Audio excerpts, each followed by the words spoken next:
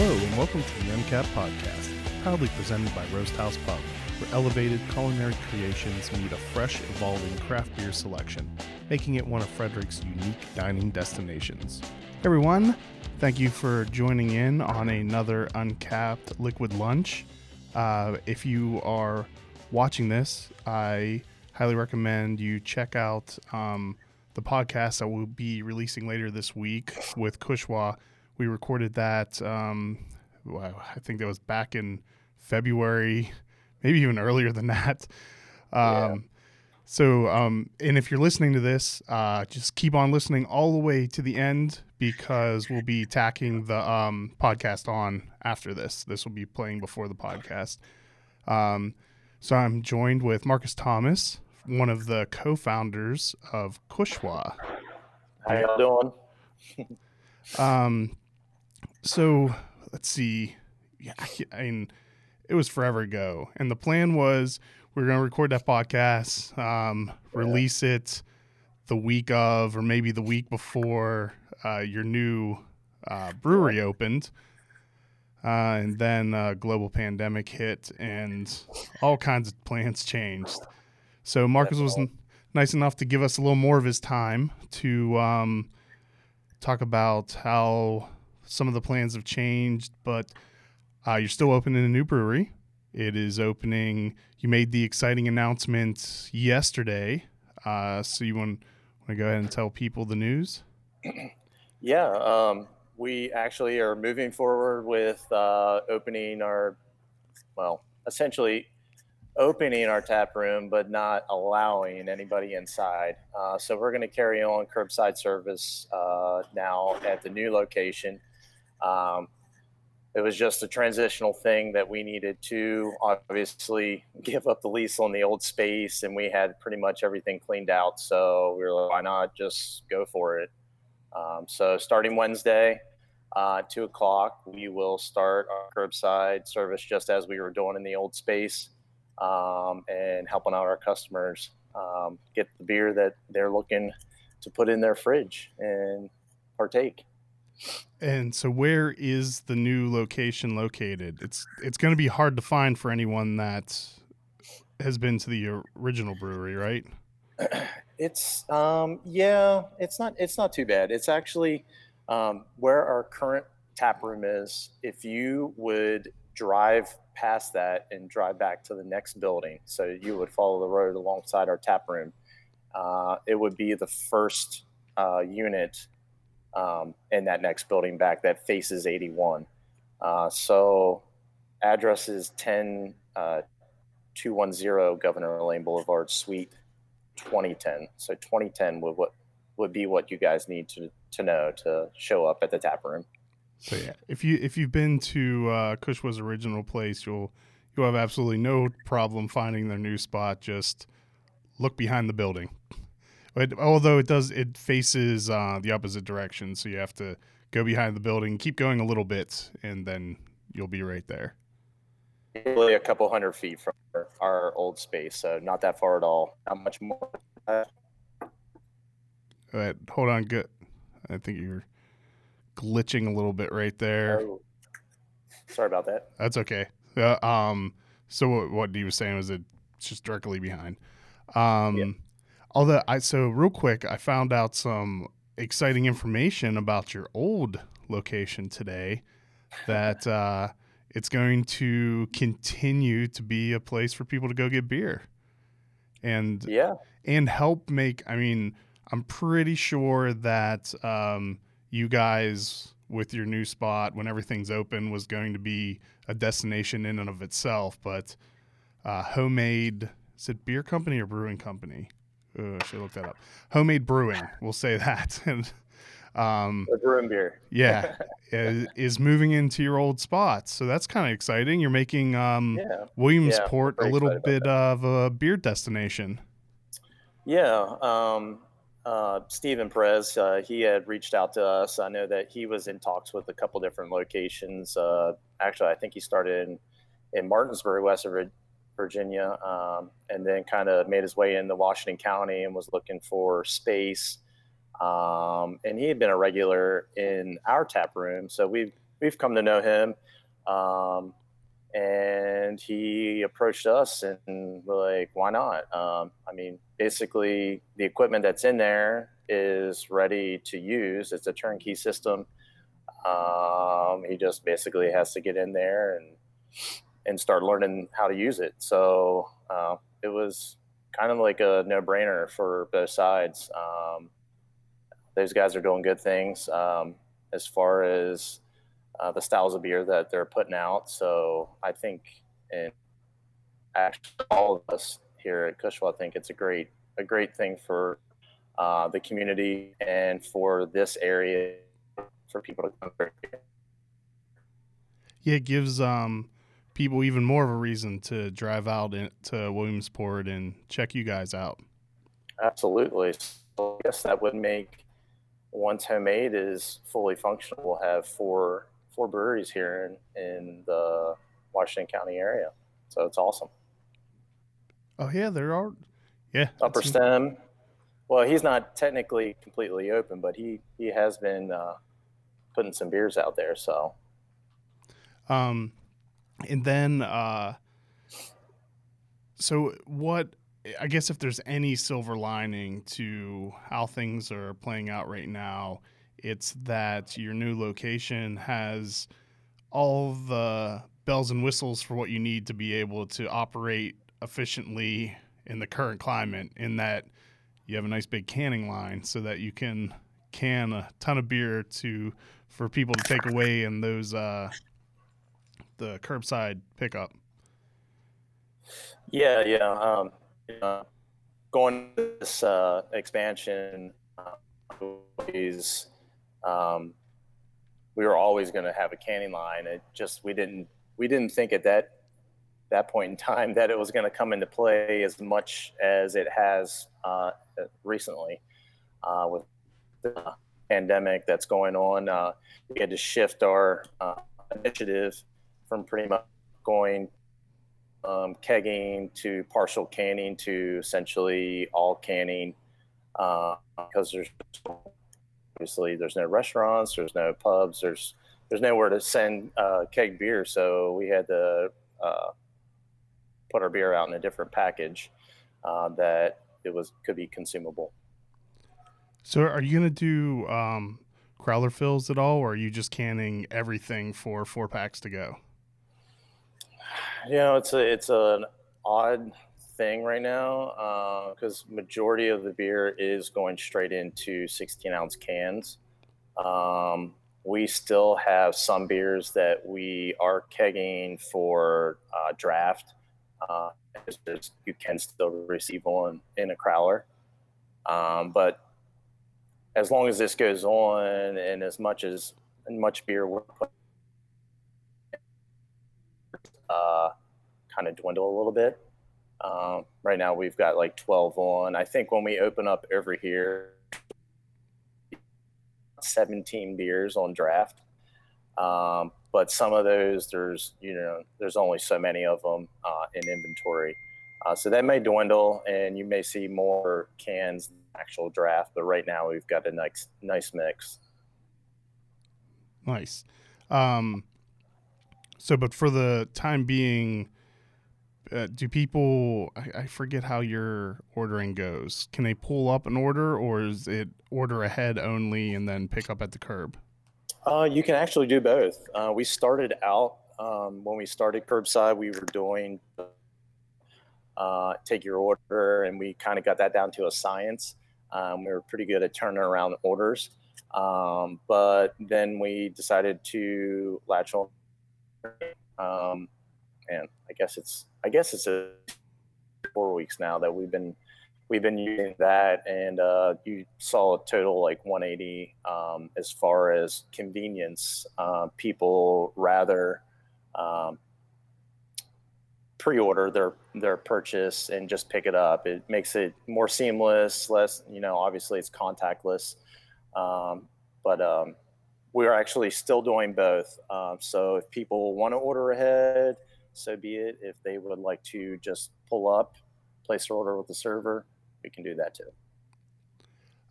How And now with being able, well, one, your your brew house and your fermenters are exponentially larger than they originally were.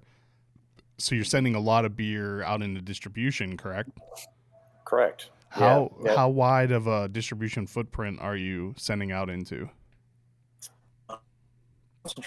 And pretty much covering the whole state of Maryland, which is pretty much complete. I don't have all the details, but I do know that our beer has reached almost all of Maryland, and we're actually trickling into the Delaware area and Northern Virginia.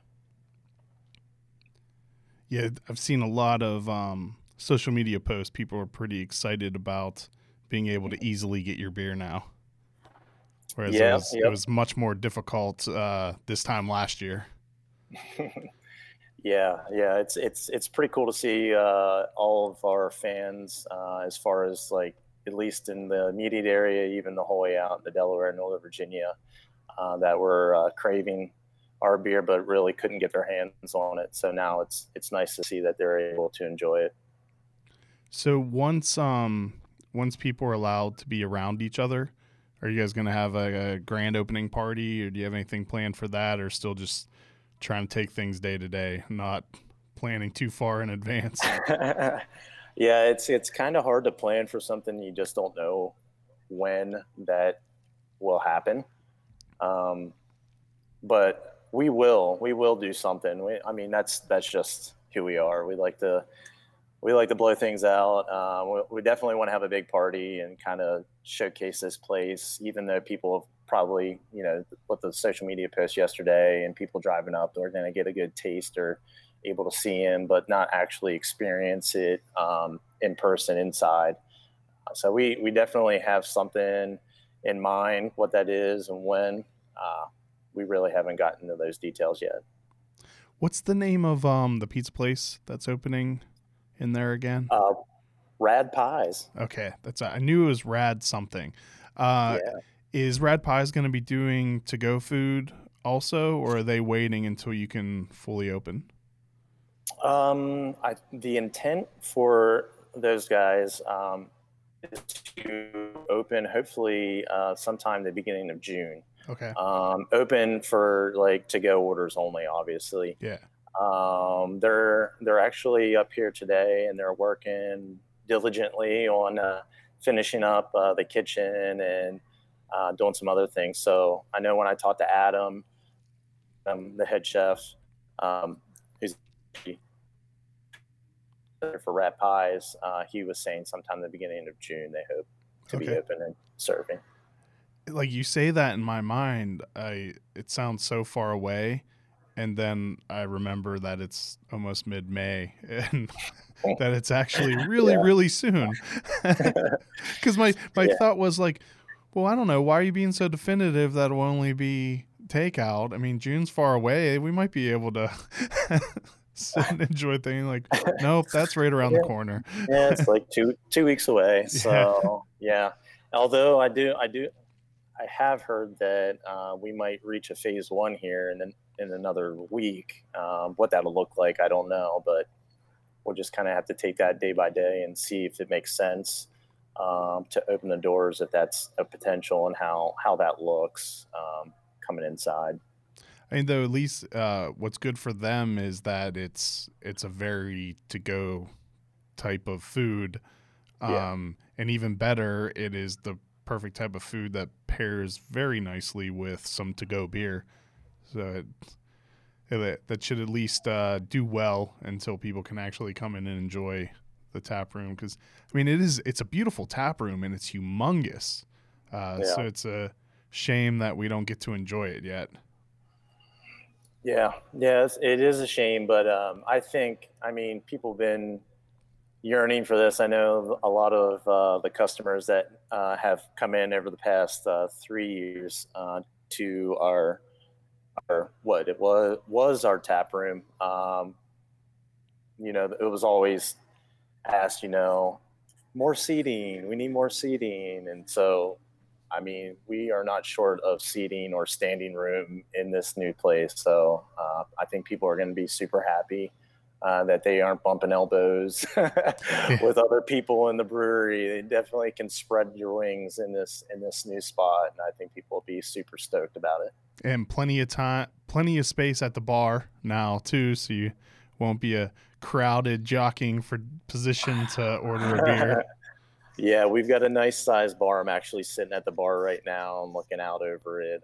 I mean, there's probably at least 20 to 25 stools at the bar, and there's, they're not crowded. So people are going to be pretty pleased, I think, with what we have to offer them now going forward. So what kind of exciting beers do you guys have coming up? It seems like every week, man. Like we're just kind of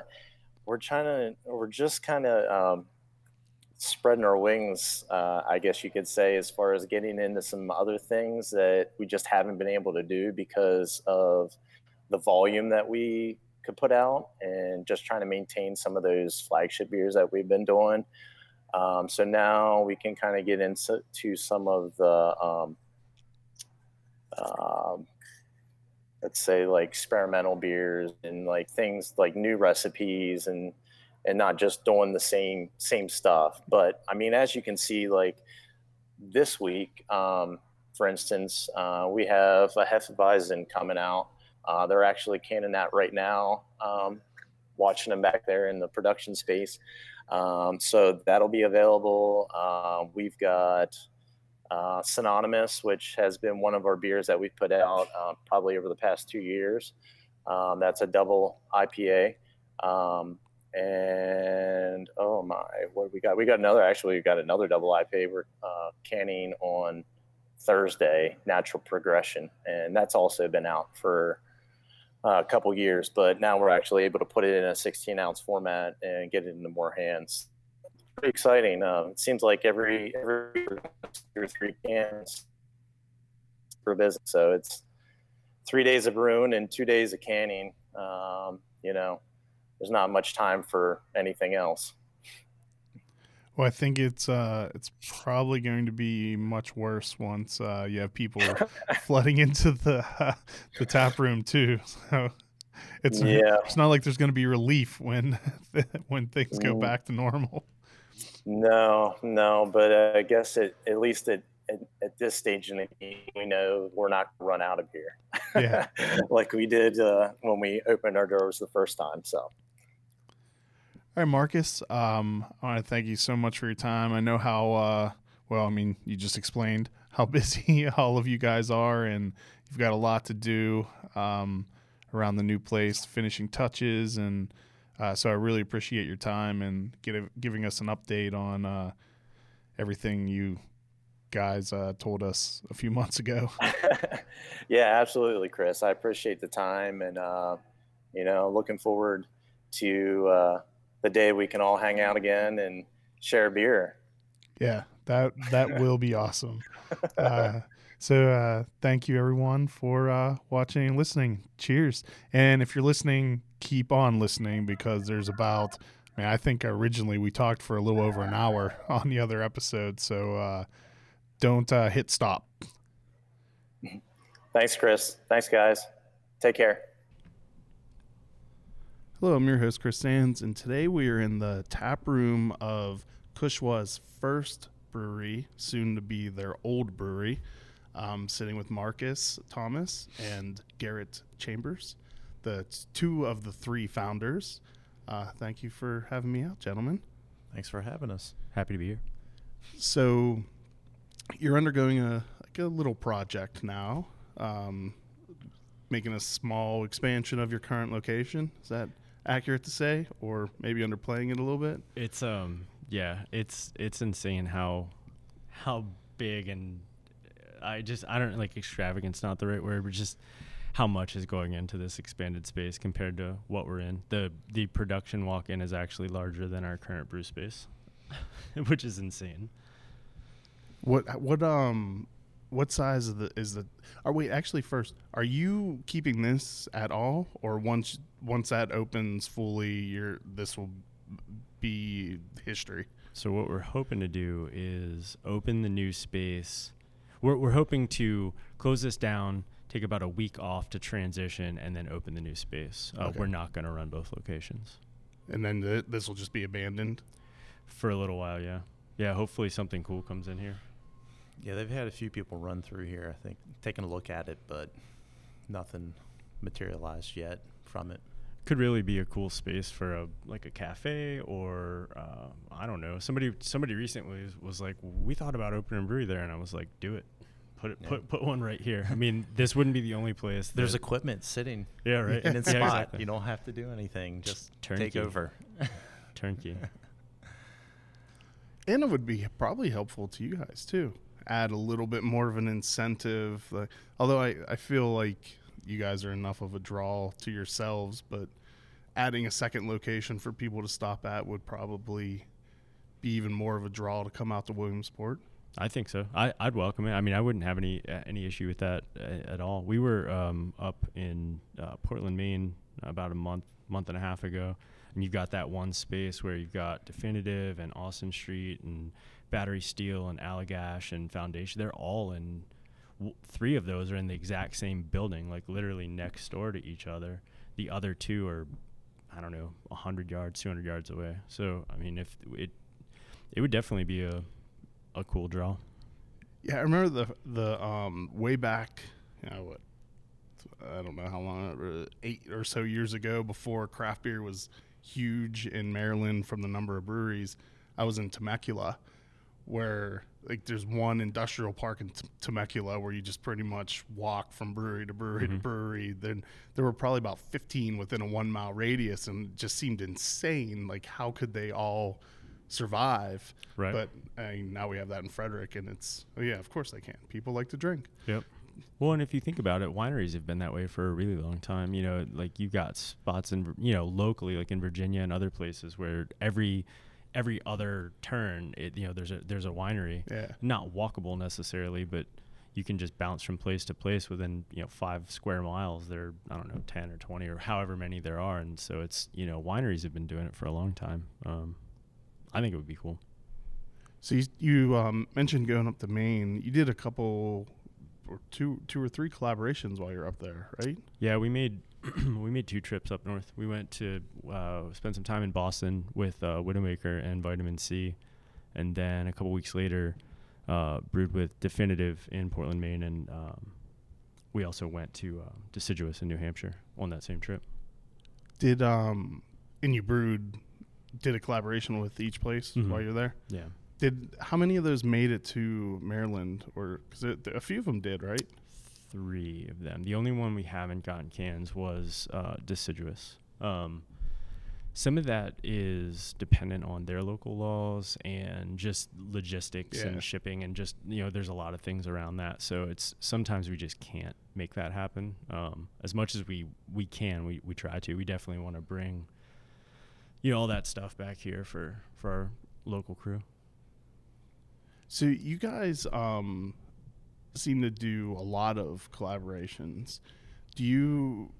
What's your philosophy, and why do you like to do them? Is it from like a camaraderie standpoint, learning from your peers, like from a marketing standpoint, or I guess all of the above? Or I think it's a mixture of all those things. I think we've been really fortunate to make a lot of friends. I mean, I think this industry lends itself to making friends, but it pulls a lot of things that we like to do together. We love to travel, obviously love to brew beer. It is neat to see how different people do different things. Even though we turn out similar products, we do all have our own process and procedures, and it's always interesting to see how people do what they do and combine things that we may do here and they do there. It's fun. Yeah, I think with that process of visiting the other breweries and doing these collaborations, I mean, Garrett can speak to this with the recipes or how they do it. Like, there's always something you can take away from that and kind of incorporate it into your own process or procedures, or what we do here. Like, oh, I never thought of that. Or, or maybe it's something we do that we teach them to hone in on your skills and try to perfect the perfect beer. Seems like, when you say, Garrett? Yeah, that's absolutely true. Yeah, because I would think, like, a lot of times, I imagine there's a lot of things you've come up with on your own, like through troubleshooting or just coming up with your own ways of doing things that someone else had never thought of. And that's, you could see them struggling with this thing that you've already figured out, and be able to share that. Does that happen a lot when you're working with other breweries? I think so. I mean, even things that no one would ever think about, timing on a keg washer, cycle timing on a keg washer. We actually talked to Vitamin C about that, because we bought the same keg washer that they have, and before we hooked it up and messed around with it, just, hey, how do you do this? What's your take on it? And I mean, all those are little things, but ultimately it helps all of us make better beer, better end product. And, that's been, I think, one of the things that, is really cool, because sure, there's a marketing aspect to it, but every one of us is working as hard as we can to turn out the best liquid that we can.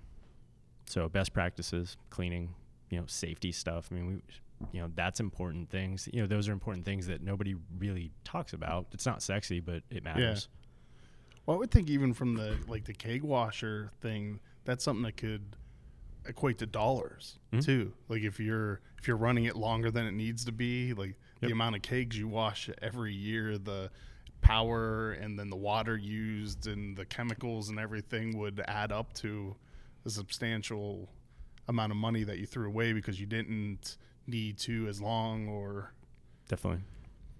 Actually, yeah, so I wouldn't even have thought. I was thinking of it purely from just a brewing standpoint, but I guess every aspect of has it come in handy with building out the new brewery?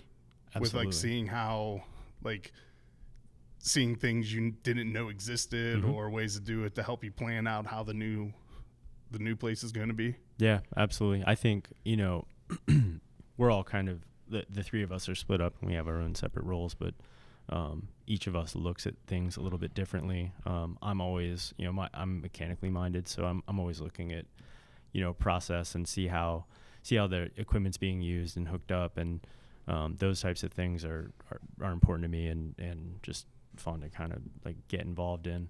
But then also taproom things, how beer's served, what's it served in, what temperatures is it, is it served at, flow of, client, just all these things.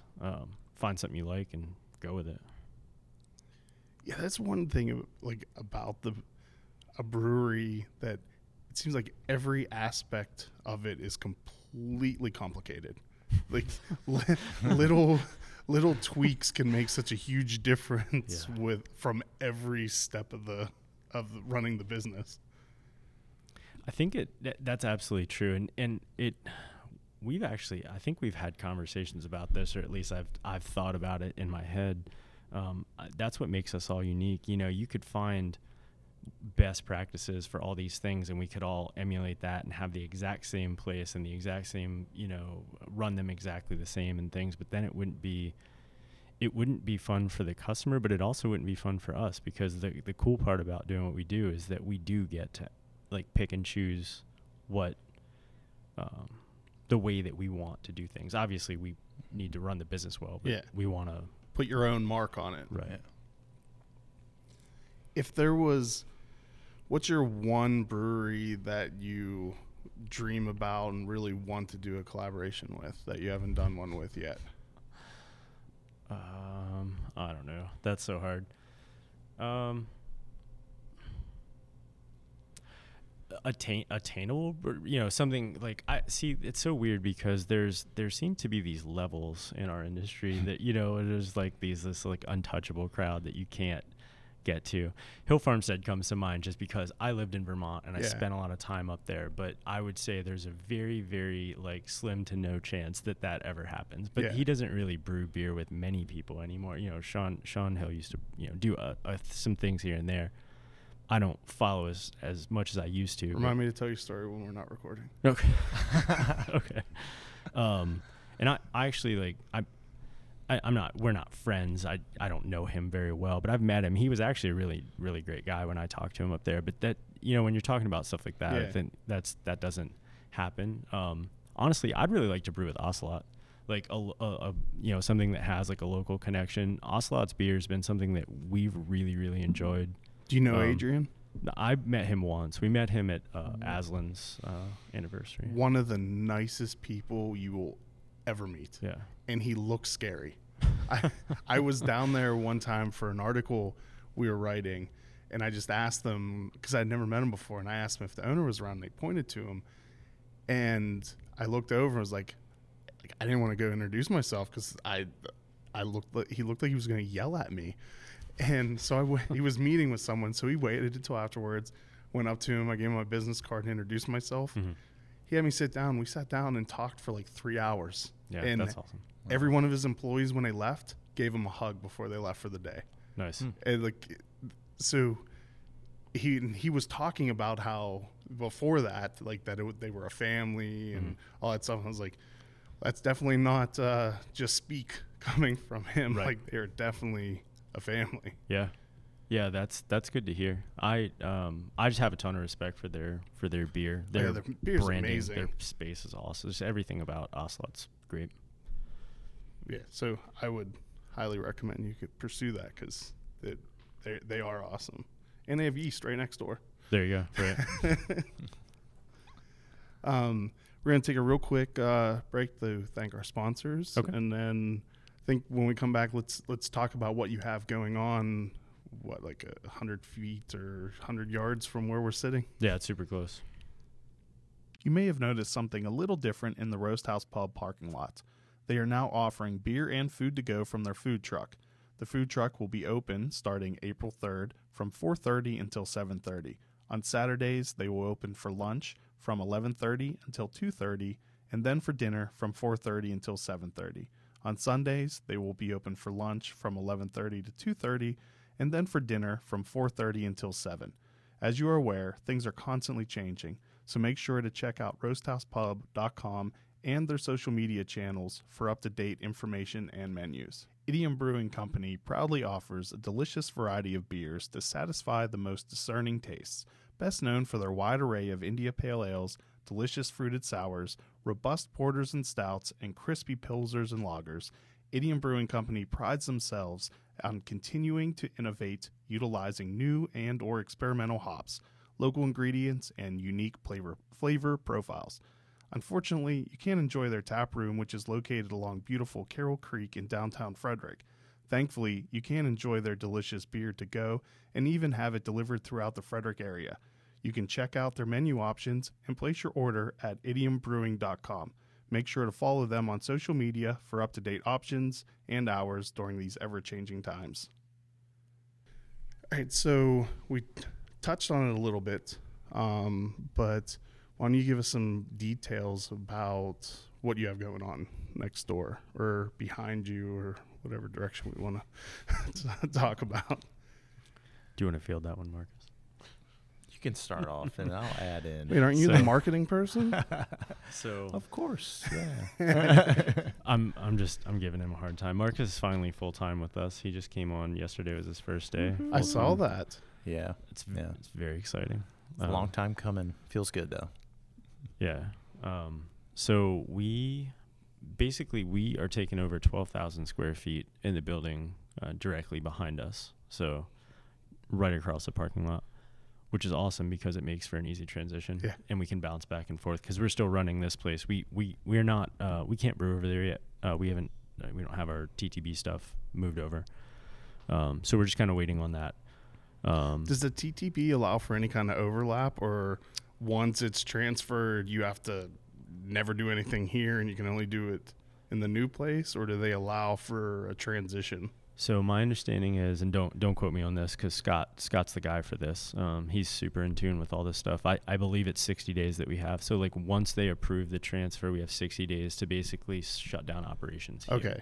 So you could brew over there and here. That's my understanding within of the it. time frame. Okay. Yeah. Again, I'm not positive about that, but I believe that's how it works. I mean, that makes a lot of sense. So it almost seems like that's not what you'd be allowed to do. Right. Yeah. Yeah. Because Yeah. it makes too much sense. But maybe this is one place where they allowed for common sense to rule. Right. For business continuity, it would definitely be helpful if that were the case. So we're kind of in a holding pattern as far as those things go. But we started off with 7,500 square feet in the new space, and a business that was right next door to us actually consolidated some warehouses and left that location. So we ended up with 4,500 more square feet than what we anticipated. How many square feet are you in now? We are 3,000, but that includes the upstairs storage space. So it's small. You know, this place is really, it's tiny. So there's really going to be no comparison between the two. I think when people walk in over there, their jaw's gonna hit the floor, like they're just gonna be like, because most people are gonna be used to walking into this very homey tap room and very close knit, and when they walk through those front doors, I think they're gonna experience something totally different than what they are used to in a good way. Yeah. Yeah, I think our new space has a much more urban feel to it. We tried to keep some similar like design elements and things from our existing tap room to take over there, just to kind of tie everything in and you know, keep our branding. You know, but when we built this current space out, we did this all on our own. We did as much as we were legally allowed to do on our own. Yeah. Let's say that. So it was you know, a lot of sweat equity. It was a situation where we didn't take out loans. We didn't have investors. It was our money, and we spent it as, you know, wisely as we could. Like you were spending your own money. Yeah. Yeah. You know, it was, and it was, you know, we were learning. I mean, honestly, like we've been open for 3 years at the end of January, and that's been a steep learning curve, but we have learned a lot, and we're still learning. But we had a lot of, obviously, you know, 3 years is a long time to build this business and then see what other people, you know, have been doing, not even just in the beer industry, but overall from a business standpoint. And so we were able to take a lot of those things and try to incorporate those in our next space.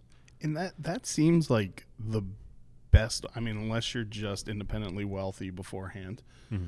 the best way to do it, because, I mean, you're the third place I've talked to that had taken that same route. Mm-hmm. Started out really small, using your own money, not being beholden to anyone else, growing, building a fan base, Mm-hmm. and then being able to go to a big jump. Because I just talked to Jake from Crooked Run, Mm-hmm. and they did the same thing. I can't remember what. It was like an astronomically small amount of money he started Crooked Run with. Mm-hmm. And, I mean, now they're huge. Yep. And as craft breweries go. Yeah, that guy's awesome. Like he's actually been helpful, you know, with us. We met him relatively early on too, and he's had good advice for certain things. And he's definitely another place. He runs a really good business. It's not, you know, his beer's very good, but the business is run well. The space is laid out well. The food in there before they open the new space. I mean, the taco place, Taco Ramon's, I think it's called. Yeah. I think so, yeah. Awesome. You know, just all of that comes together. Just it makes a really good experience for everyone, customers, employees. You know, just everyone has a good time in there. But I think starting that way and grinding. I mean, you just don't have a choice but to succeed. Yeah. I don't know what I think it gives you a better appreciation for everything. Right. Gosh, you just knowing where you started from and knowing, like, I guess where this end result in this new space, it just really makes you think, you know, where it started from, and you appreciate everything you've done and put into it to make it a reality. You also realize how much, as hard as we've worked, we I don't think we would be here if it weren't for help from friends and family and support from other people, whether it's just community members, people in local government, people at state level government, other breweries that, nothing's done in a vacuum, and this definitely wasn't. I mean, there were things that came up through this entire process that if we didn't have, a friend who was an electrician to get our system back up and running, or, I don't know, somebody with a truck that would help us take things places, early on, I don't know, I don't know what you do. You figure it out, but those people make this way easier to manage. And I think a lot of the people that came in contact with us and now are super close, they wanted us to succeed. They wanted this here. And it's amazing how those people just come in contact with you and become a part of what you are and the fabric of who you are. Yeah, because you guys seem to have a very strong, loyal fan base. Like your core crowd that are very devoted to Kushwa. I hope so. I've often heard this, and not so much recently, but just we're like a cult classic kind of movie kind of thing. Like we have this cult following of sorts, and that people that just, gravitate towards us. And then that, I don't know how that ever really got established, but it definitely snowballed. I mean, obviously, I think it helped with some of the limited distribution that we could supply into Baltimore and D.C. and Northern Virginia. A lot of those people that couldn't come here could experience this down in that region. But then just the Frederick area, I guess, was kind of the connecting factor in bringing that all together and allowing people to share in their experiences with our beer, which in turn, I think they finally made the jump or the drive out to come see us. When also early on, and you may still, you spent a lot of time in the tap room, right? Mm-hmm. And I think that helps a lot with people building a personal connection to a brewery, is getting to know and become friends with the owners. Yeah, man, I feel like I was just talking about this the other day to someone, and how many hours we put into this place. Not just obviously there was before we opened, and then Garrett and your staff brewing, but on top of that, the shifts. I mean, there was only probably 6 of us at the time. We were running every shift that we were open in the afternoon. I mean, at the time, I'm here full time now, but I would get off work, and obviously he would get done brewing, and then we would pick up a shift and run it from 4 till close. And and then there's weekends. I mean, 12 to 11. I mean, we're tagging each other out for their shifts and then coming in and putting a whole 10, 12 hours in on the weekend or whatever that is. And it was crazy to think, how did we do that? I was I come in here and fill in or back behind the bar for a couple hours. I'm man, my feet hurt. And it's wow. And it gives You're you getting too soft now. Yeah, apparently, I guess. But it gives you an appreciation for our staff, and they grind all the time in here, and I think what we started, we were able to project onto them, and the customers see that. They still see that interaction, that one-on-one service, that experience when they come in, and you just don't get that in every restaurant or pub or brewery that you go to. And I think that's something cool that we have here.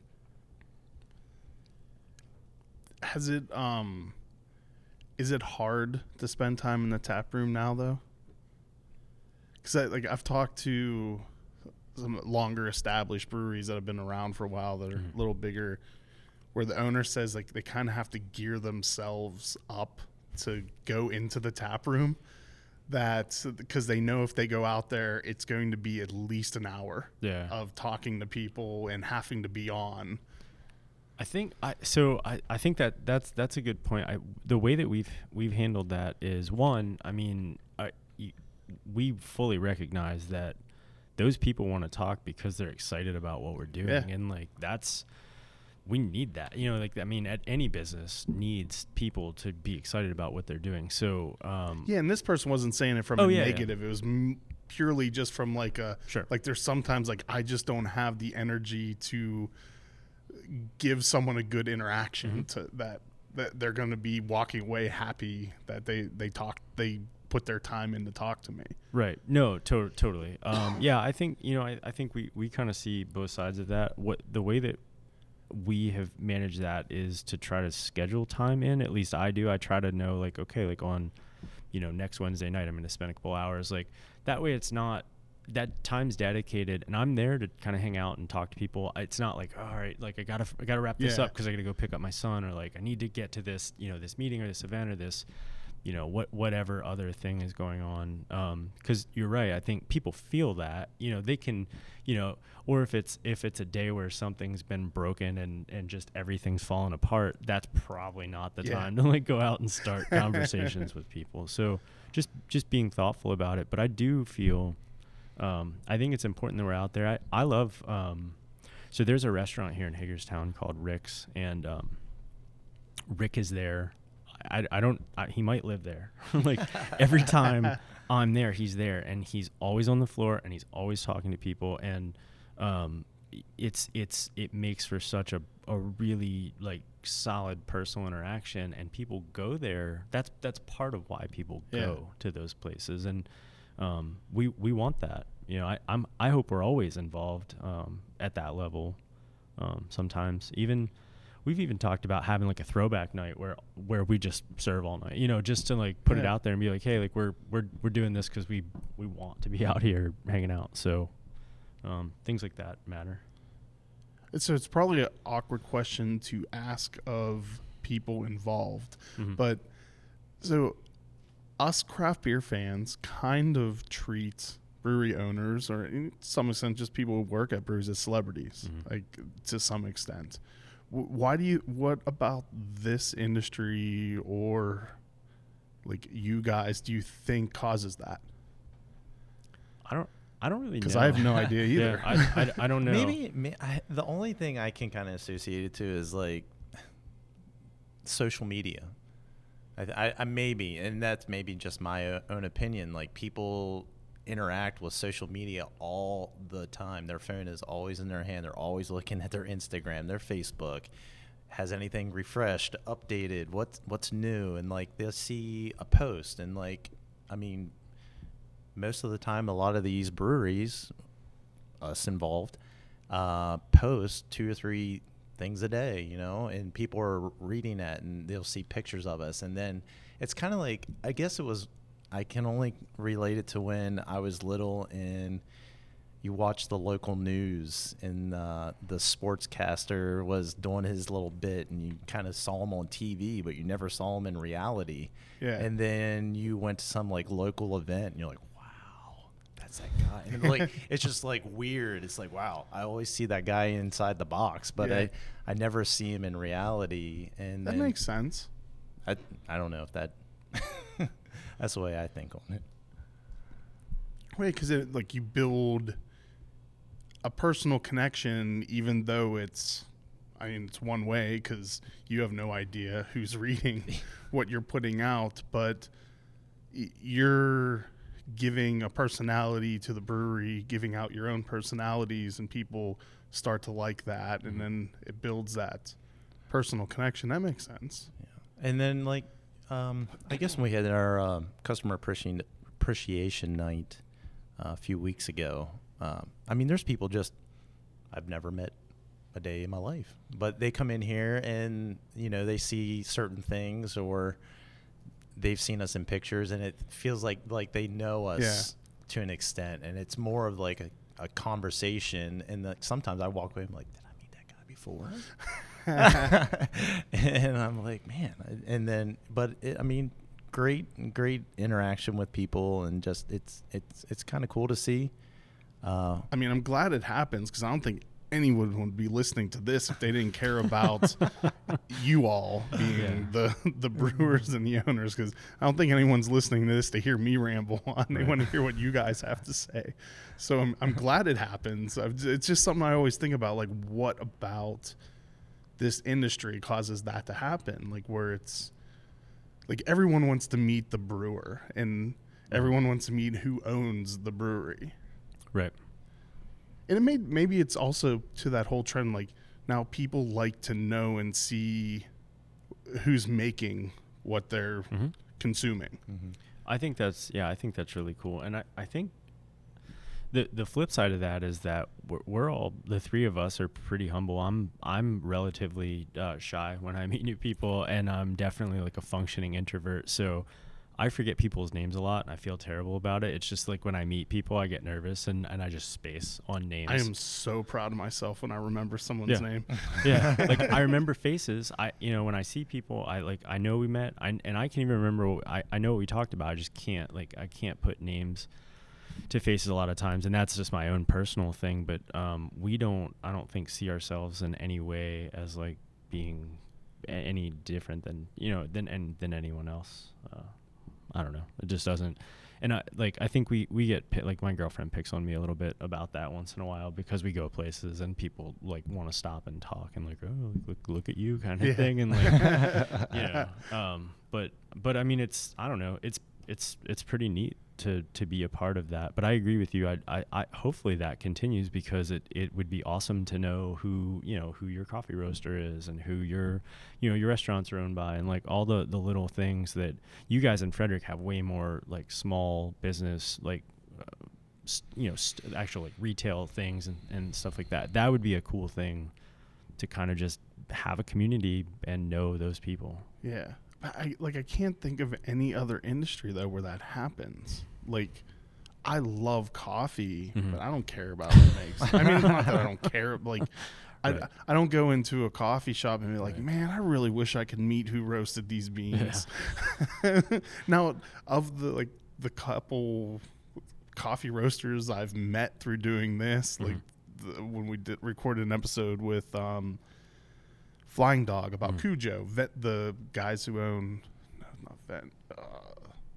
Vigilante. I think it's Vigilante Coffees. I'm probably wrong, and that's gonna suck. But I met them. They were awesome people. But it's like, if I had Vigilante Coffee, I'm not gonna be like, oh, I really wish I could meet them, right. Even though they were awesome people and they were super cool to talk to. We do it too, though. When we were in Boston, we got to meet Esther, one of the owners of Trillium, and like she was sitting at a table next to us, and it was like, oh my God, like it's like they're like she's right there. And one of the guys we were hanging out with actually works for Trillium, and like called her over, and we got to meet her and things. But it's we do it too. So it's not even, it's weird because it's all relative. Yeah, I know. I think like one small story is like we were what festival we were at? Not Dang Dig. What was the one before that? Not Snallygaster. Where were we at? I don't know. Well, anyways, the Aslan one. Aslan. Yeah. You're welcome. I wasn't there. I appreciate you. Glad I can remember for you though. So one little story, like we had done our little night before thing, and there's so many people running around in there, and you're trying to talk to people, and you're somewhat shy, and it's kind of like the same thing. Like you see people like, oh, from that brewery. Oh, wow.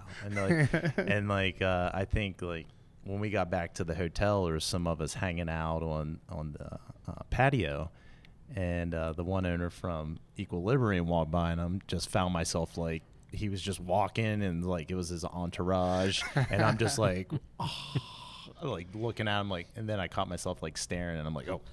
But I'm like, I only see that guy on like pictures, so it's like the same thing. Or you're going back to like star power, So at those types of festivals, who walks through there like they're the one?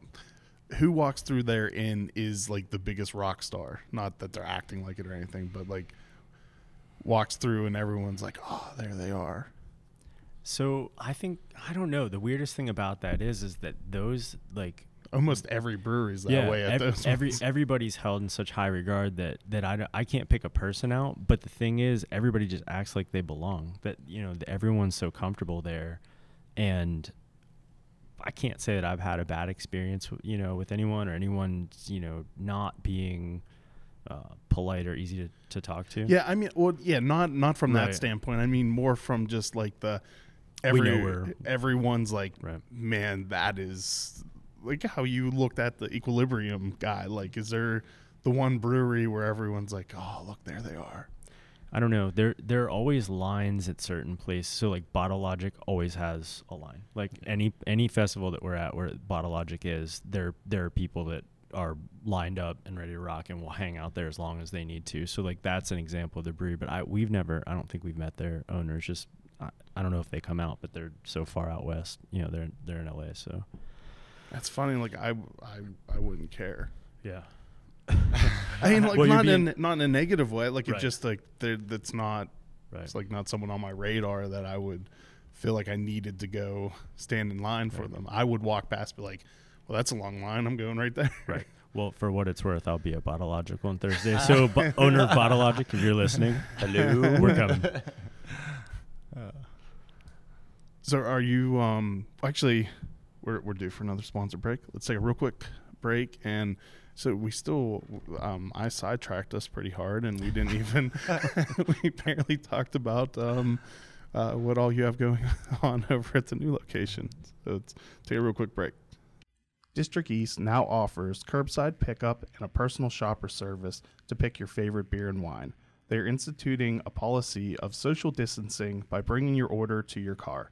Their hours of operation will stay the same. This is their small way of trying to reduce gatherings of large groups of people while still delivering the service their customers have come to expect. You can view their inventory at www.districteast.beer. To place orders, you can call 240-651-0500 as well as calling and texting 240-367-4961 and 240-367-4149. You can stay up to date with their offerings on all of their social media channels. Vanish Farmwoods Brewery may have to close their tap room, but you can still get their beer to go. They will be open for to-go beer sales of 4-packs and crowlers 7 days a week from 12 p.m. to 6 p.m. Please follow them on their social media channels for up-to-date information, at Vanish Beer on Instagram and at Vanish Brew on Facebook. All right, so before I sidetrack us again, let's try to get at least a little bit more information about the new brewery. Your current brew house, how big is it? 3.5 barrel, The new one, how big is it? 15 barrel. So it's like bump up. Yeah, it's a little bit. It feels intimidating, honestly. I've only brewed on manual systems like the one that we have. So it, having some automation and having something with rakes and a plow and flow meters and it's all kind of new for me. I've been around this stuff at other people's places, but it's different when you're running it by yourself. So there's a learning curve. I'm super excited, from a production standpoint. Like I'm pumped to get moving with it. When you buy something like this, does that include training? Yeah. Like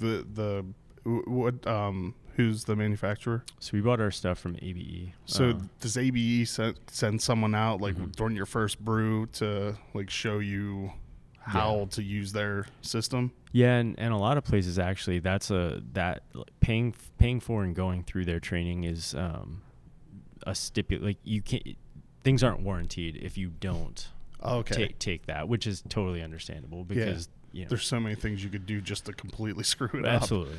up. Yeah. So and our ABE's been awesome. We've had a really good experience with them. So there's a decent amount of local people that have ABE equipment too. Yeah. Elder Pine has an ABE system. Our system's very similar to Elder Pine's. Antietam has an ABE system. I don't know who else. I know there are others. I think Hysteria has an ABE system too. I believe so. I know there's like definitely 2 or 3 other people that have one. I just can't because my memory's horrendous. Yeah. That have one. So if you double batch there, it would be like brewing 10 times in one day here. Basically, yeah. Do you anticipate any difficulty with ramping up your recipes from 3 barrels to 15 barrels, or is that a pretty straightforward process? No, scaling scares the hell out of me. We've become pretty comfortable on this system. You had made mention earlier about somebody that makes really awesome beer on equipment that's not awesome, and our equipment here is really challenging, and awesome. Our equipment sucks. They're in the current space, but They'll soon be for sale. Keep an eye out. Yeah. Well, we've beaten it into some. We've actually made a lot of changes to it and customized it since we bought it because it wouldn't work for us, and we finally, it's functional. Yeah, I would say it's awesome now. I guess. Retrospect. Yeah.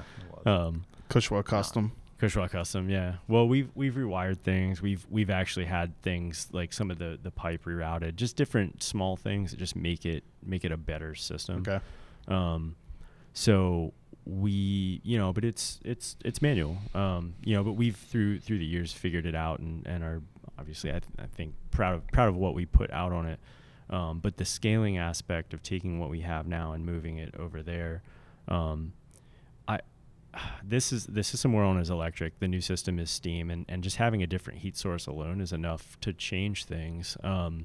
It's like going from like a gas range to an electric range or vice versa. It's just a different, principles are the same, but it's, if you cook a steak on those 2 different heat sources, it's not the same. Timing's different, like you may want to use different pans or whatever you would change, but even not even just change it, like even just going from something better, right, of the same heat source can make a huge difference. Absolutely. So, I think we're gonna have some. There's gonna be some things that we need to figure out when we get over there, but I'm hoping we can do that quickly.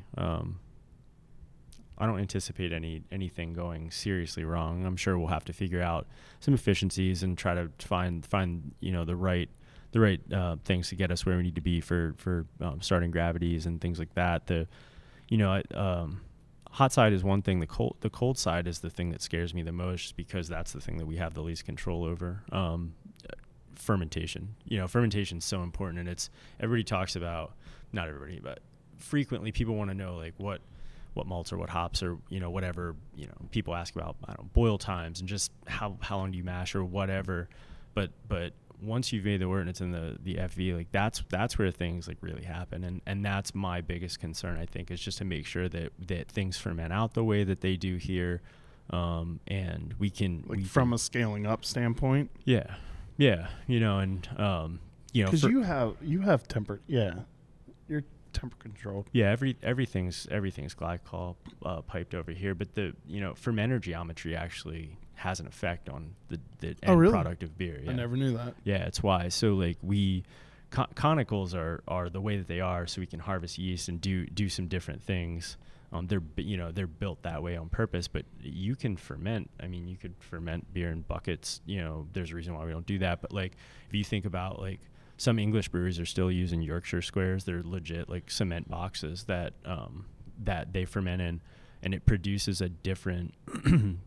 The yeast behave differently. Fluid dynamics. The fluid in the vessel moves differently. So it definitely affects the outcome. And it may be, may not be huge, but it is enough coupled with other differences to really turn out a very different product. So dialing all the small things in, I think, is where. Oh, that's right. Because am I remembering correctly that in a conical fermenter, the yeast is constantly circulating, right? Like it comes down, does what it does, rises back up, and then sinks again.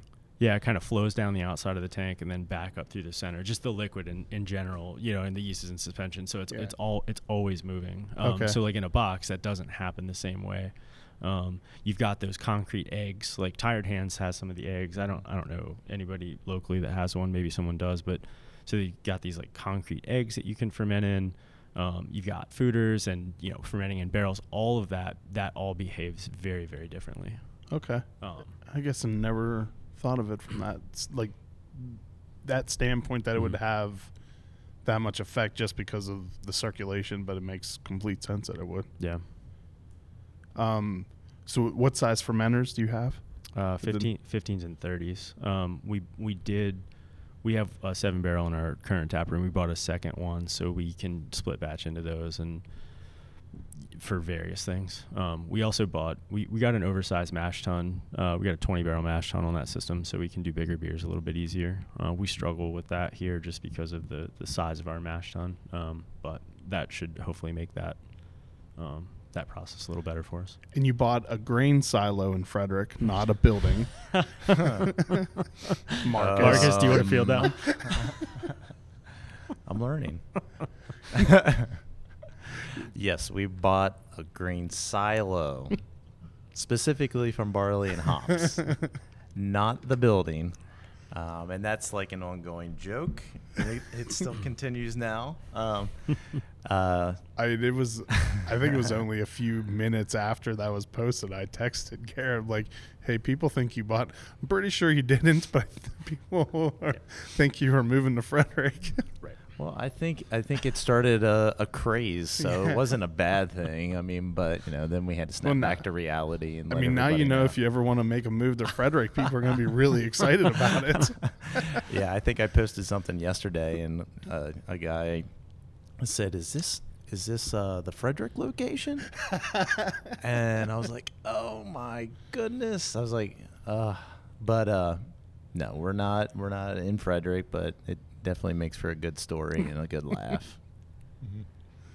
I think it was over the weekend someone mentioned it to me that Kushwa. Did you see that Kushwa was opening up in Frederick? Like, I saw what you're talking about, but no, they're not. I don't know how we could ever manage another location. This one's plenty. I was just talking to my wife last night. I was like, I really now I see I really have to think things out before, how people sometimes don't think things out before they pass. Don't think of it as me and what I'm thinking. Think of it as everybody else. Yeah, how every possible person can interpret it. Yeah, exactly. And that didn't happen that day. Well. But, I mean, to your defense, it is really hard to take a step back and remove the knowledge you have to post something to people who don't know what you already know and how they're going to interpret it. Yeah, because at that point, I'm like, well, people know that we're opening another location and we're expanding right behind us. But in reality, I know I should know that not everybody's going to know that, or you just think we're going to open a third location. Well, there are... Or second location, sorry. I mean, there are... Whoa. Well, there are other breweries that have done that ended up opening building out 2 new places at the same time for various reasons where they ended up having to. So it's not... uncommon. Completely out of the ordinary. Yep. So, I mean, it's going to be cool when you're in Frederick. Hey, who knows? Maybe we'll put a little pop-up shop. Do that. Yeah, that would be cool. Does Frederick do pop-up shops for breweries and things? I don't know if you could do that here. I don't think you could legally do that in Maryland. Really? Or Okay. if you could, I don't feel like it would be worth it. Yeah. I mean, well, with your off-site permits and just, I mean, it would really just kind of be like throwing a one-person festival. Right. Yeah. And I feel like actually you probably could without too much of a problem. Yeah, I don't know how that works. I definitely want to look into it. I mean, no, I think you could. You would just have, if you run out of space. I'm sure you have to talk to the liquor board. Yeah, you submit the plans to the liquor board and you use an off-site permit. I don't see why you couldn't.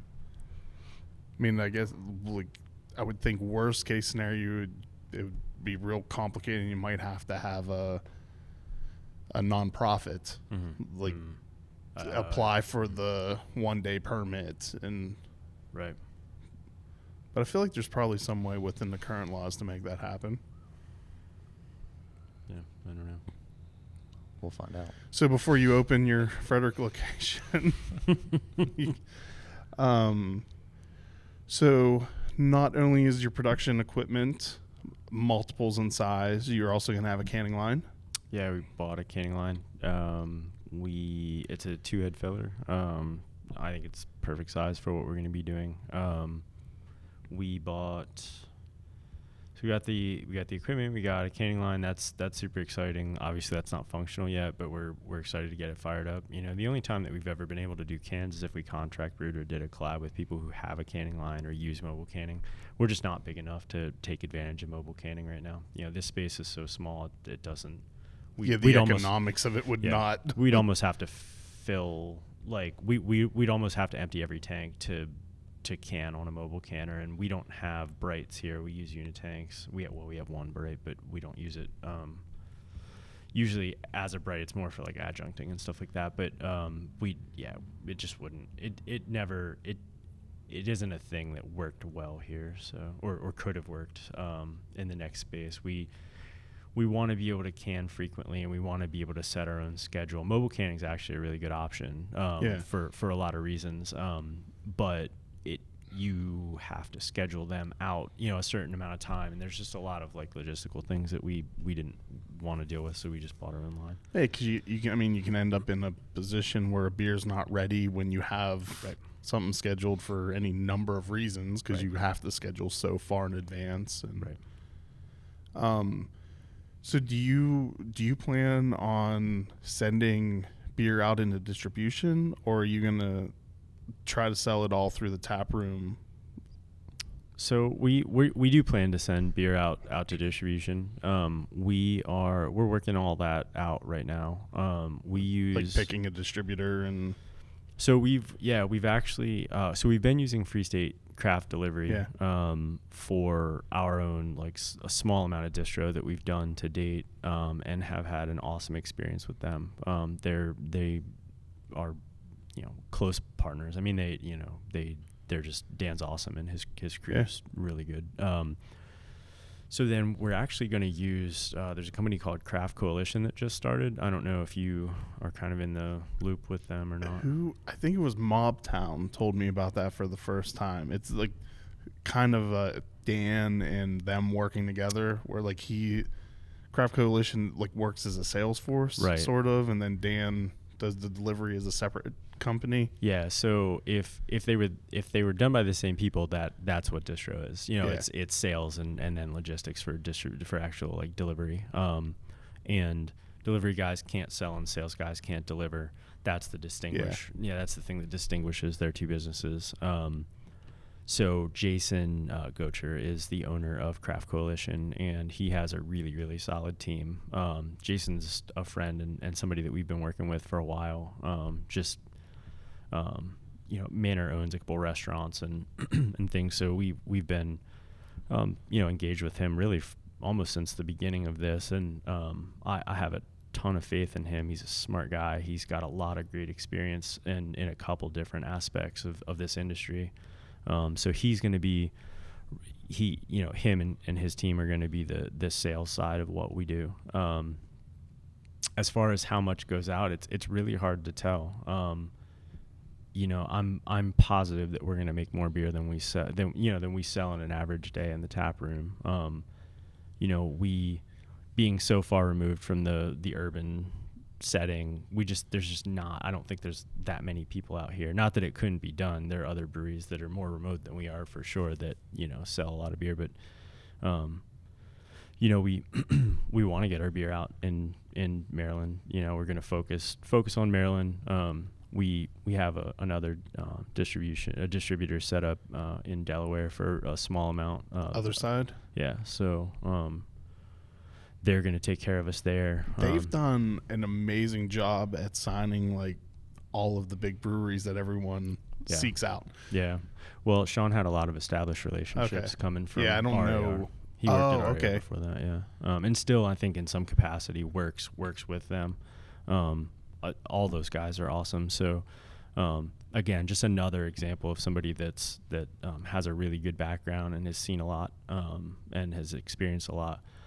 So they've got that liquid distro in Virginia, and again, like, we're going to be definitely like really focused on our home state before we go crazy and start sending beer all over the place and not be able to give it to Maryland. But obviously retail as much as we can sell in-house, the better for our business. Yeah, makes sense. I mean, we'll just have to see how it all plays out. I think the other exciting thing that we haven't touched on in our new space and something that's going to be completely new and different for us is that we will have a restaurant over there. Yeah, that was my next question. Yeah. So I'll let you segue right into that. So the guys that own White Rabbit are going to be opening a restaurant in our new space. It'll be basically it's run as a separate business. It's kind of like the Crooked Run model. So common space for tap room and kind of like dining. It won't be table service. It'll be like pub service or whatever. Yeah. Whatever. Like whatever Trogs is, where Yeah. you go up and exactly. pick up. I can't remember what they call it. I don't know. It's yeah, like I don't fast casual or Yeah. something like that. Yeah, I don't know what that model is called, but Adam there, the head chef at Rabbit, is actually going to be up here. He's still involved in Rabbit, overseeing Rabbit, but he is going to have some ownership stake in this as well. So we're just I don't know. I'm could not be more excited than I am about this. Just for our business, but also personally, like, it's just going to be. This place is going to slay. It's going to be awesome to have that level of food so close to us on a daily basis. Hagerstown Washington County doesn't have a lot of locally owned restaurants. We have some, and we have some really good ones, but we don't have a large number of them. Yeah, it's one of those things people complain a lot that it's mainly chains. Right. Yep. Yeah, the chains seem to do really well here, for better, for worse. Just kind of like that's part of our area. Hopefully, there some new places have come on lately, and I think there are more coming. More are in the works, and this will be just another local option, which we're fortunately tied to and are very excited about. Did you do that because you didn't want to have to get involved with running your own kitchen, basically? Yep. I think that's it. Yeah. I think we just wanted to make sure that we put all of our efforts into what we got into this in the beginning for the beer. So, and trying to cultivate that in the experience on our end and let someone handle what they know and know best. Yeah. And just allow us to work together in the same space. Now, is it mainly pizza, or because I saw, is it a pizza place or is it a full restaurant? Or they are going to go under Rad Pie is the name, and their main focus will be pizza. So I know Adam's got a lot of ideas. I think that's where he kind of started his career, was making pizzas, if I'm correct. Garrett, do you know any of that? I know he has pizza making experience. I don't know if that's where he started or not, but he's definitely very, very passionate about passionate about it. So it'll be cool to see what he can do with these pies. And I mean I can't answer as far as what the menu might be extended to beyond that. I know the main focus will be on brick oven pizza. Well, pizza and beer go together very well. Absolutely. So you can't really go wrong with that. I don't know a lot about pizza ovens, but apparently they bought the Cadillac of pizza ovens, so that's exciting. Is it from Italy? I don't know. Honestly, I don't know a lot about that part of it. I've just been so like head down, focused on what we're doing. The only pizza oven I know anything about is the Pistaros in Frederick. Like it's a gourmet pizza place. And they have this super fancy, expensive oven. I want to say it was from Italy, but it cooks a pizza in like, I think 90 seconds or something like that. And it's so hot inside of it that you just throw the wood in and it combusts from just being in the heat of the other fire. Wow. So I don't, Yeah, I don't know. Honestly, I I know could I be know wrong that about all that, but that's the extent of my knowledge of pizza ovens. Yeah, the only thing that I know about this specific one is that it has the option to run off of gas and wood, and I guess that just helps kind of regulate temperatures better and makes it, an easier process. Yeah.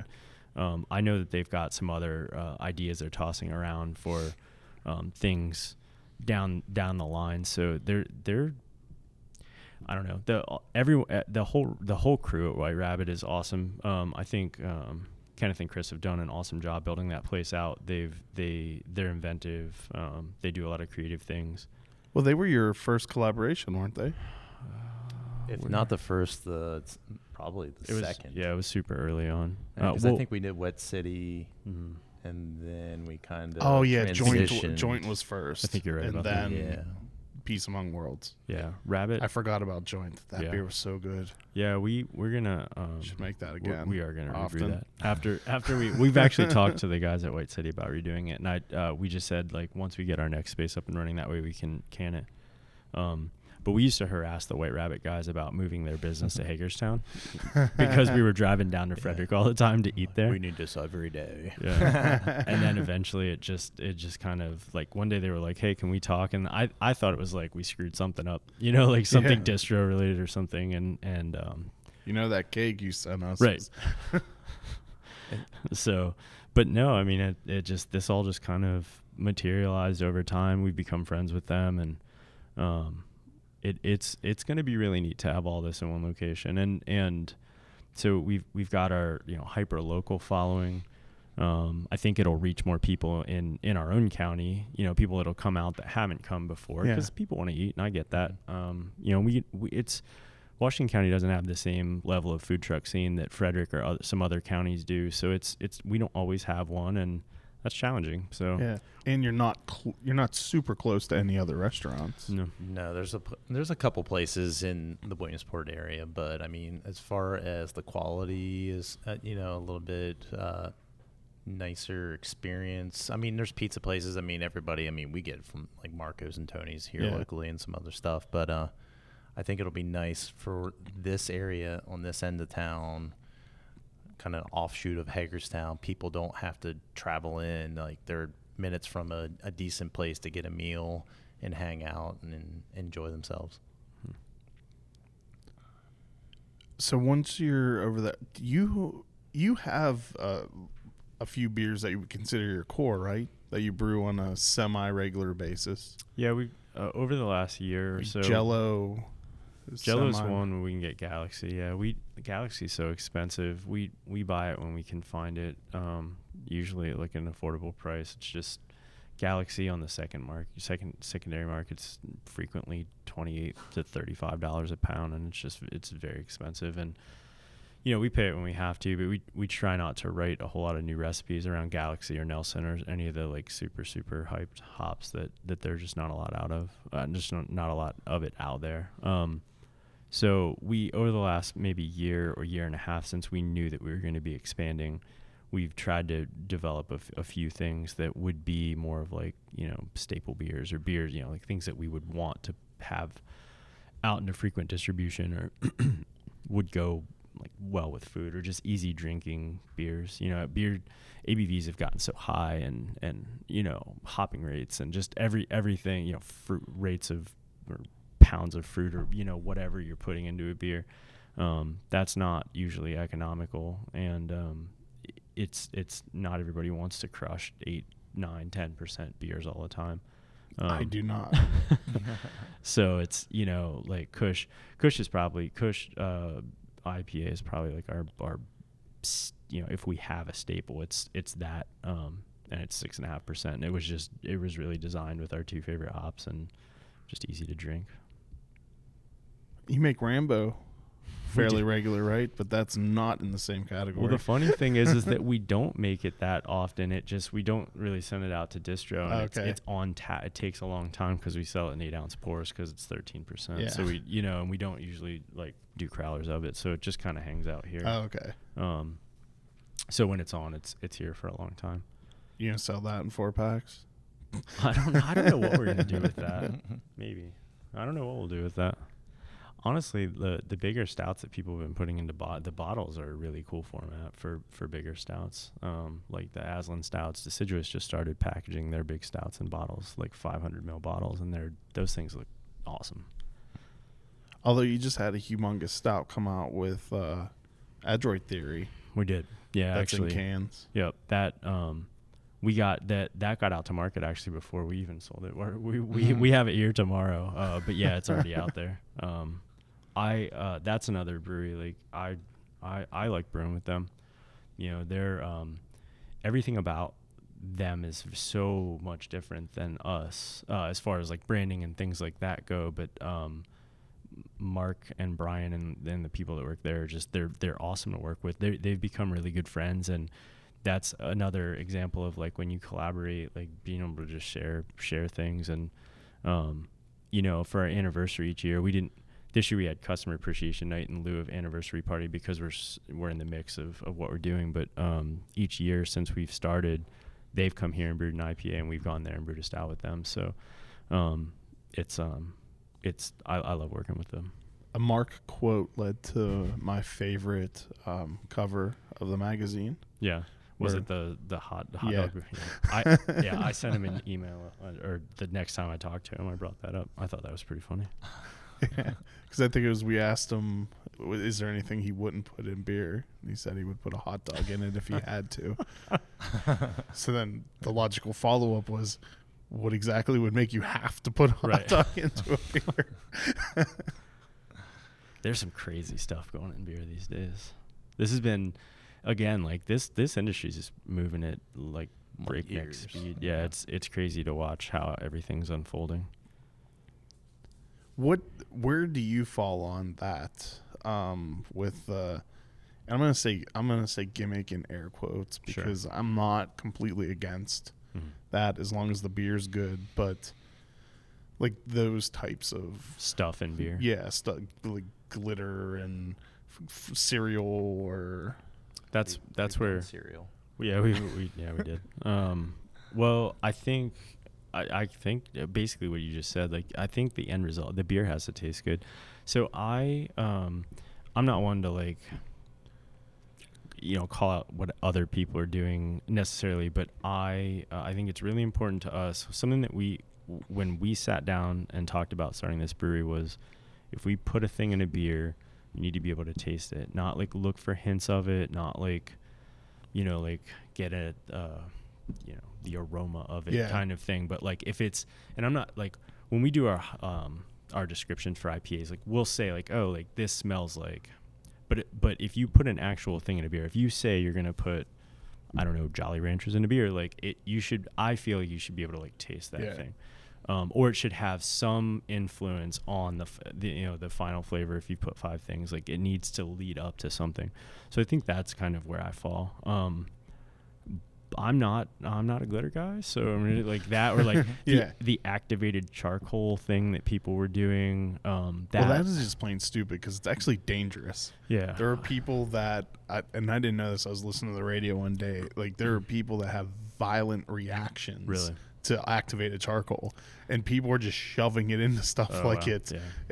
that it's completely safe to use. Yeah, again, like if it's not for the purpose of taste, of flavor or aroma or some, I don't know, like if it doesn't have a purpose other than to make it look a specific way or something, I don't know that that's necessary, but some people seem to like it. I mean, there are definitely breweries selling a lot of beer that have those types of things in it. Yeah. So, and at the end of the day, there's a business behind all of this. And if that's helping, your business, I'm fine with it. I don't know. I hope beer doesn't go too far away from actual beer. Like there's I feel like there's a circling back yeah. going on. Do you see that too, where it's I do. going back to clear beer and classical styles and I think so. turning the clock back to before the craziness? Yeah, I think so. I mean, I think there's a skill set in making, solid, clear beer. Like that's there's a lot of finesse and all the small things come together in those types of beers. So I think, when we go to these like high level festivals or we're hanging out with those people, a lot of us are sitting around drinking lager. We're You're talking not gonna about make like it through the night if you. yeah, you're talking about like who's got the best Pilsner there, or Speaking of Ocelot, and that's have right. Yep. Several Yeah. amazing Pilsners. I've got a few 4-packs of Lamp at my house right now. Lamp is so good. And that's what I'm saying. The Ocelots are very good. They embody kind of what, like, if I were like, I would really want to be like this brewery, I think, just in the sense of what they brew and how they brew it, because they make really clean lager and it's delicious. And they're also good at New England IPAs. Their IPAs generally have a little bit of bitterness to them, whereas they're not necessarily like the juiciest thing. But I mean that in a good way, because I like the bitterness. I enjoy that, and ours usually, we try to like keep that in our beer. They also do good stouts. They can brew small stouts well. They can brew big barrel-aged stouts really well. So I think that's they're really good at that. But I do. I do think that things are circling back. The problem, I think, the problem with lager from a business standpoint is it's sometimes it can be a hard sell. It can be a hard. Consumers, when you can go to the store and get macro lager for the prices that you can get, and people come in and go, well, like, why would I buy a Pilsner for $6 a glass or whatever? And it's. Some of us, especially the smaller ones, like our prices have to be high to do what we do. I mean, we're not, we're not exactly shooting the lights out all the time, and lagers take longer, and there's a lot of things that go into that. And you could argue all sides of it, but from a consumer standpoint, I get it. Sometimes it can be hard to fork over a bunch of money for something, quote unquote, and I'm air quoting now, like that. But I also think that if it's done well, you can taste the quality difference, and it is completely worth it. Well, because there's actual flavor. Right.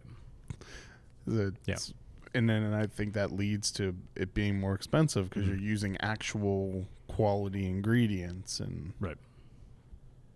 Yep. Yeah, I agree with you that probably is a hard pill to swallow for a lot of drinkers. Mm-hmm. Like looking, and especially because they're usually much lower ABV. Mm-hmm. So you're looking at, and I still don't understand why so many people think that way when purchasing like beer, but they see 4%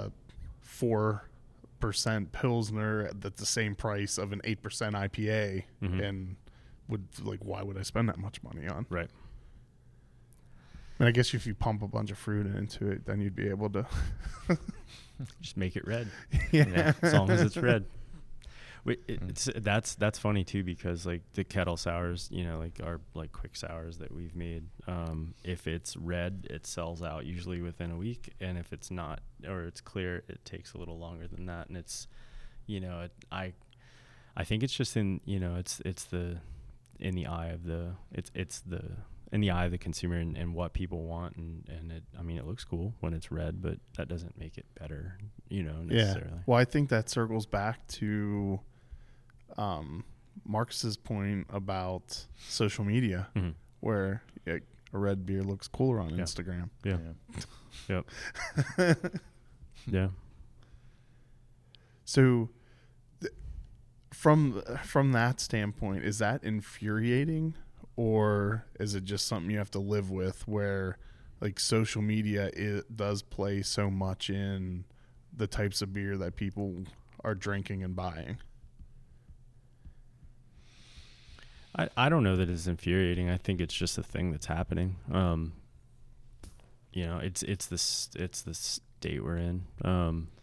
I think you just kind of take it in stride, and I think our stance on a lot of these things is like we clearly, again, like it's a business. Like we want to sell beer, so I'm happy to make the things that people want to buy, but we always also try to keep a tap or two around of things that are not those, and we don't put on Instagram because nobody cares about your English mild. No one cares. Like someone cares, but most people on Instagram are not gonna, give you a bunch of props because you brewed a 3.8%, malty beer.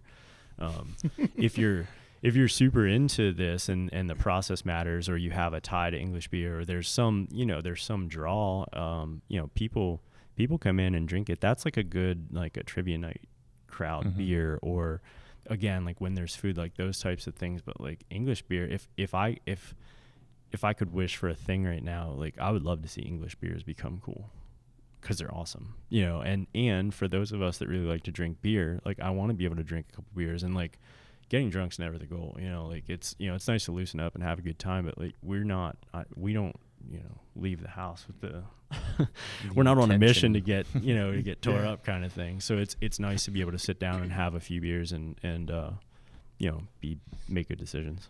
We'll have to put that in the same category of our differences on hoodie design. English beer? Yeah. No English beer. Yeah, I'm not a fan of English beer. So good.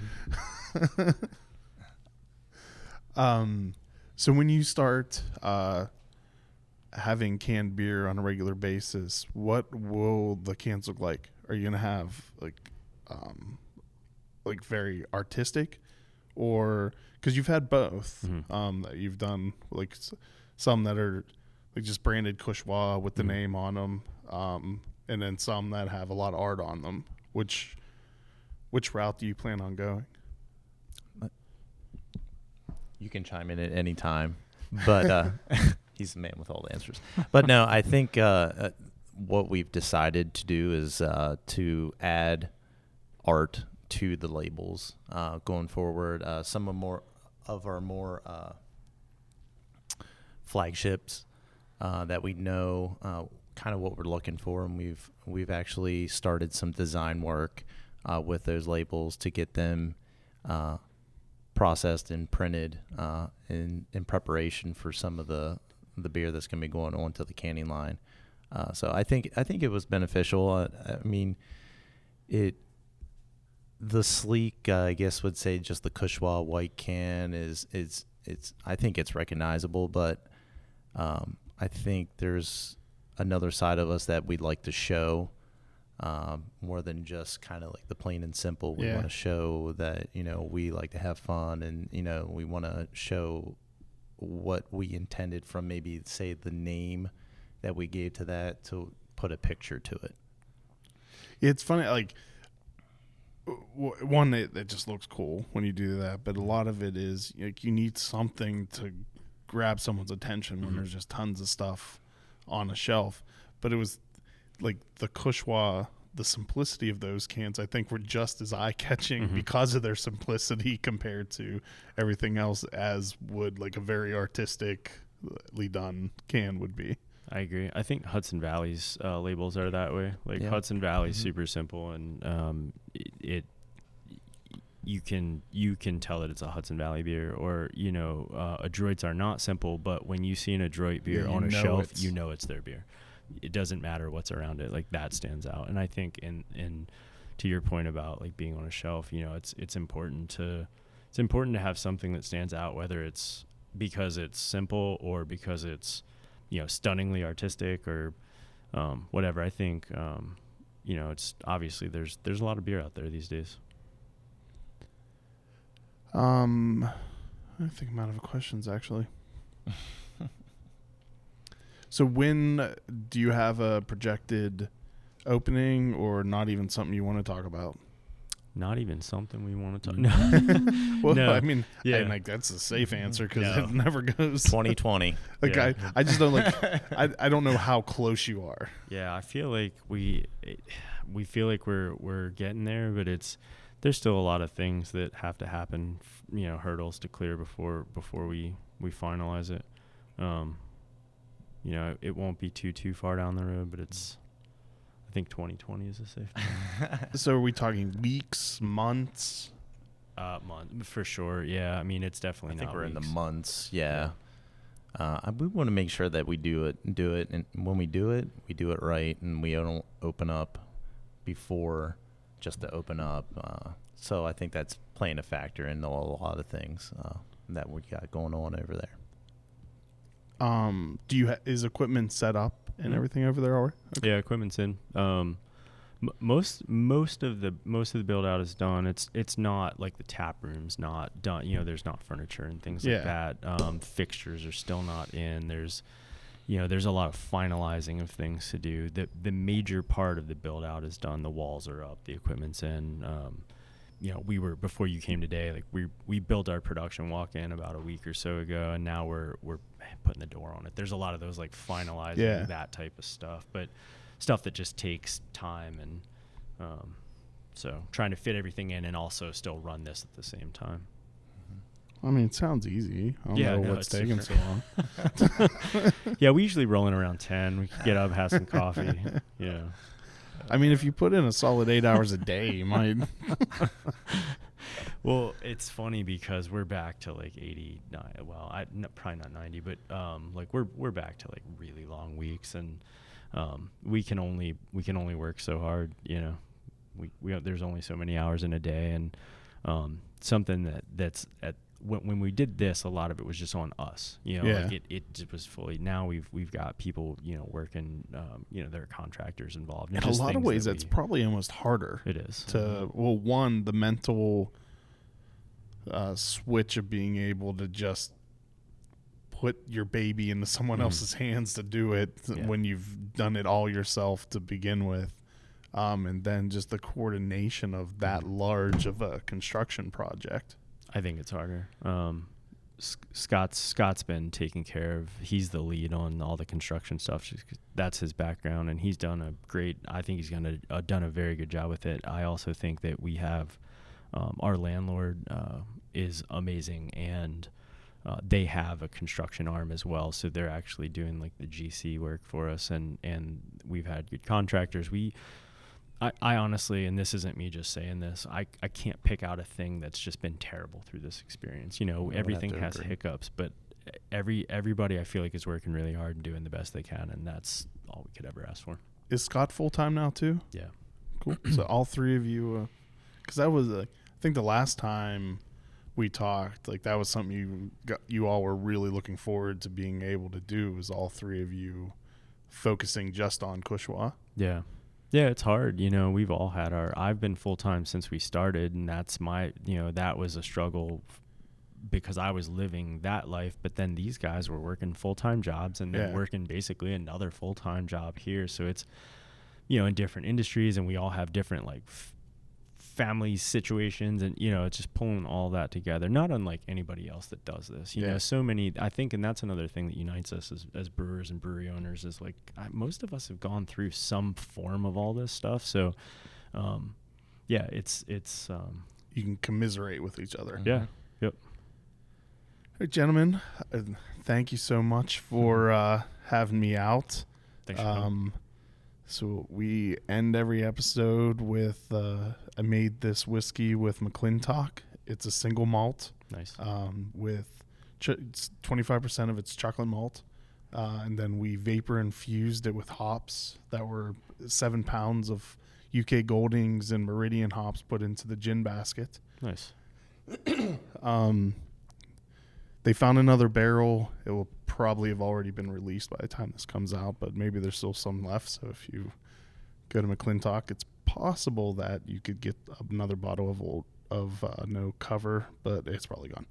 But congratulations, gentlemen. I can't wait to come out and have my first beer at the new location. And cheers. Cheers, guys. Uncapped is brought to you with support from McClintock Distilling, Maryland's first and only organic certified distillery.